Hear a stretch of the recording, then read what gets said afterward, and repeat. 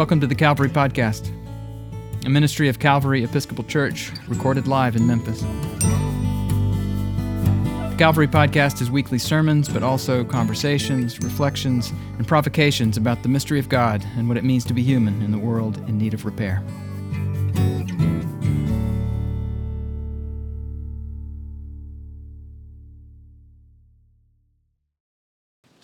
Well, among the considerable clutter in my office, several shelves above a waddle of rubber ducks sits a game spinner, kind of a homemade Wheel of Fortune thing. It's a souvenir from a clergy roast to raise money for Camp Mitchell back in Arkansas, which is where our own Sims Schneider and Lucy Cochran happened to be this past week. But as these celebrity-studded occasions often do, I'm pretty sure the event raised something in the high three figures that night. Our friend Jay was my roaster, and he started off by saying, "A lot of you probably wonder where Scott gets his sermon ideas. Well, I broke into his office the other day and found this," at which he produced the spinner. Now, instead of dollar amounts, however, the wheels sections are carpentry, Ardell, carpentry, Alden, carpentry, Kate, woodworking, riff on one word from the gospel, carpentry, dog, carpentry. So I said, "Here's how it works, I think," and gave the wheel a spin, and it landed on surprise carpentry. "So," Jay said, "this sermon might begin like this. The other day I was installing wainscoting with an 18-gauge brad nailer and construction adhesive, and there was a depression in the wall, and as I was pushing on the board trying to nail it down, I thought, you know, life's a lot like this sometimes, isn't it?" Then he said, "Okay, let's try another." And he gave the wheel a second spin, and this time it landed on Ardell. And Jay said, "So here's how this one might go. The other day I was talking to Ardell while I was installing wainscoting with an 18-gauge brad nailer and construction adhesive." Preachers.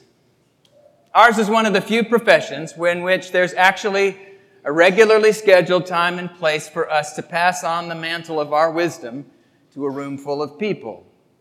And we like to think we have salient and edifying things to say on all kinds of important matters, both the sacred and the profane.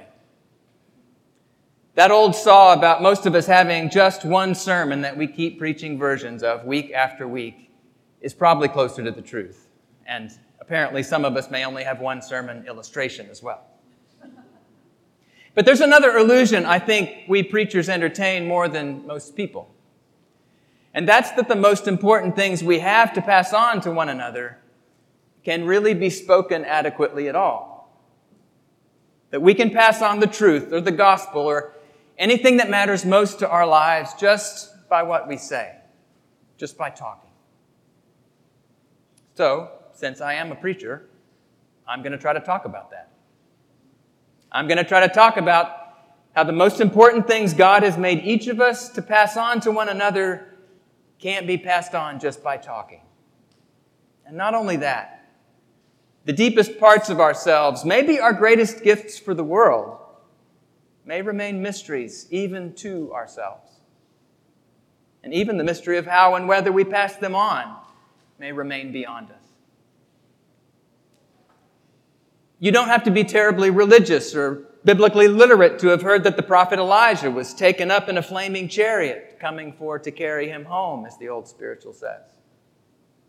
That this happened when Elijah was actively passing on his mantle to his prophetic understudy Elisha is less widely known. But that's the story we just read, isn't it? I love it when a story begins with a "wait, what?"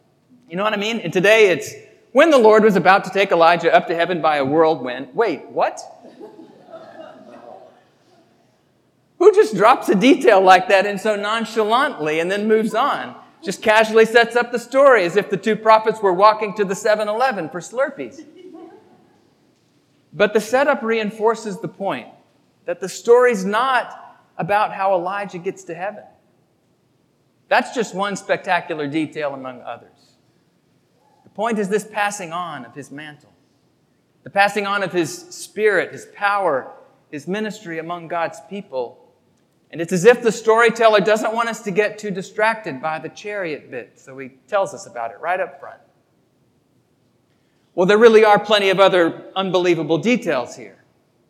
Elijah's mantle, you may know, is his garment. It's his cloak. And I don't know about you, but I always think of Linus when I read that he somehow wraps it up like a staff and strikes the Jordan River, putting that really impressive Moses impersonation. Remember how Linus could make anything his blanket into anything he needed? Clearly more confirmation Linus was a great prophet too. But these Moses-like details have been piling up on Elijah. Remember last week when he wrapped the same mantle around his face as he stood at the entrance of a cave while the presence of God passed by in the sheer silence. That was the cave on the same mountain where God hid Moses in the cleft of the rock while God's glory passed by and made the prophet's face shine. So experiencing the presence of God and not dying, parting a body of water and passing over on dry land, these aren't random literary coincidences.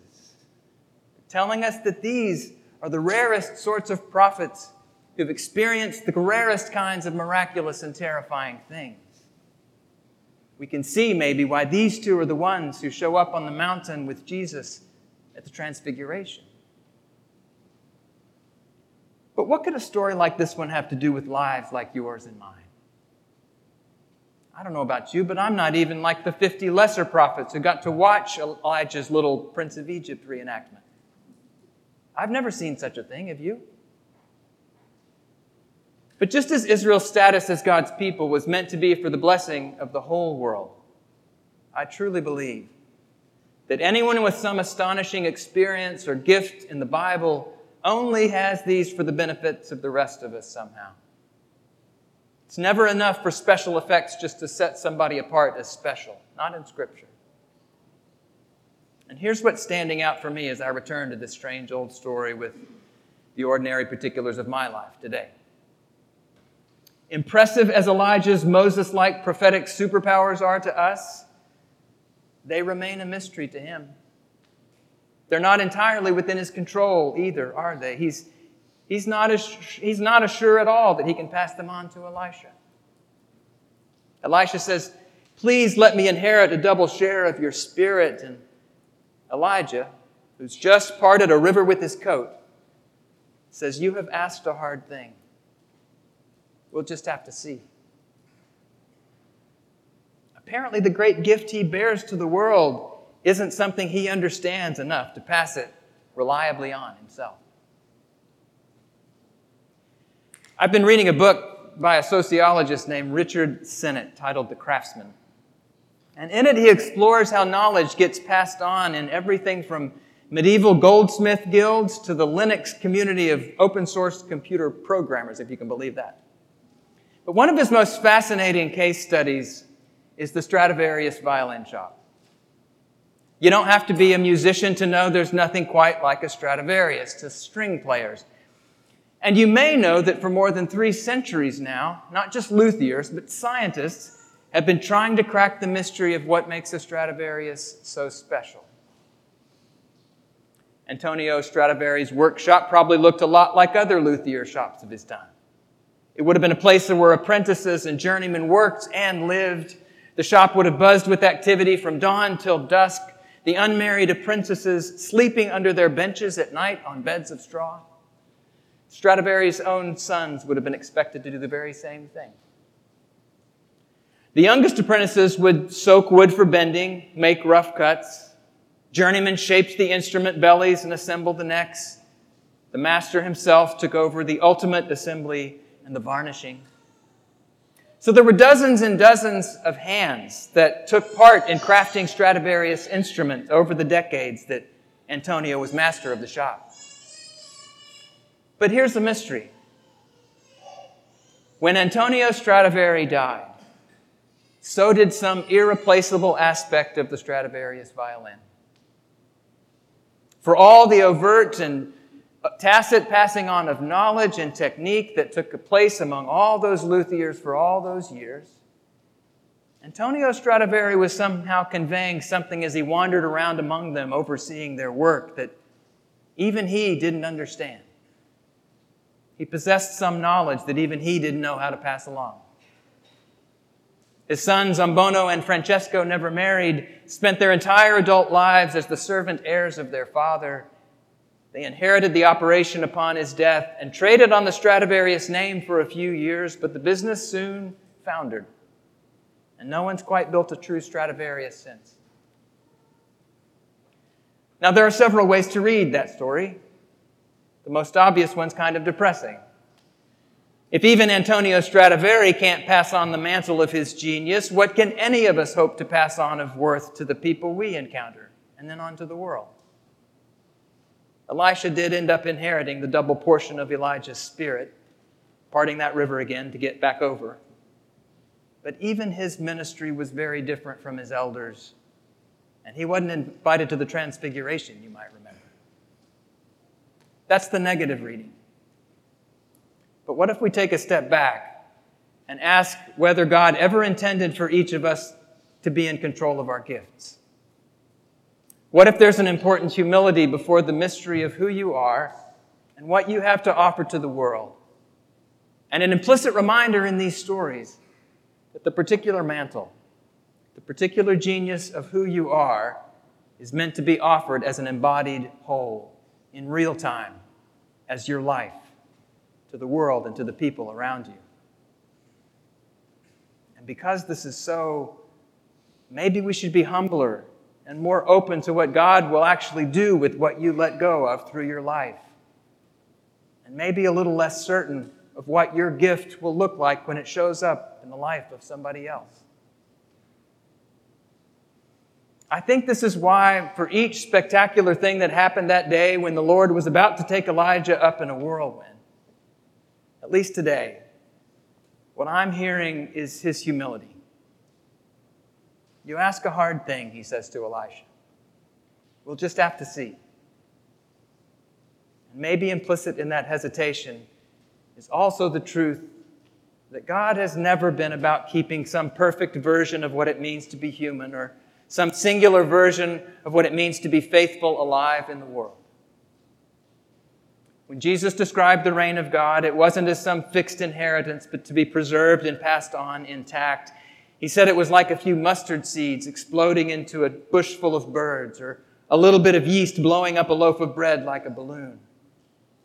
He told his followers that they and we would do even greater things than he'd done when he was gone. He said he was leaving, not clear Christian operating instructions or even a fixed set of Holy Scriptures, but a Holy Spirit who would work within and among us and lead us into all sorts of new life and new possibilities. What we also know is that when people have been absolutely certain they know exactly what the capital T truth is that they were meant to pass along, or certain they know exactly what justice with the capital J looks in every single situation, we've too often done great damage to one another and to this world. The biblical model from Moses to Elijah to Elisha, from Mary to Elizabeth, and on down through the stories of our faith is this lineage of people who brought their whole embodied selves to the world and offered them to the purposes of God. Purposes of which they might have gotten great glimpses, but had no illusions of being in control of. And I'd even include Jesus among those who wondered humbly about how what they passed on would actually play out in lives he didn't control. Which in the end is why these strange ancient people are still my heroes. I hope they're still some of yours. Not for their magical powers and mind-blowing visions, but for the way they humbly offer the particular gifts and experiences of their lives to the world, and then let them take hold as they will in lives that are not their own, in ways they can't predict or control, but maybe in the ways God knows this world truly needs. If you're curious about Calvary Episcopal Church, we are an eclectic bunch of Christian people who don't all think the same thoughts or dress the same way or vote for the same candidates or even believe all the same things about the mystery of God and what it means to be human. But we do believe that we need each other because of our differences, not in spite of them, and that God calls us into unity, not uniformity. Subscribe to the Calvary Podcast at calvarymemphis.org/podcast or wherever you get your podcasts. Visit Calvary in person at the corner of 2nd and Adams in the heart of downtown Memphis, Tennessee.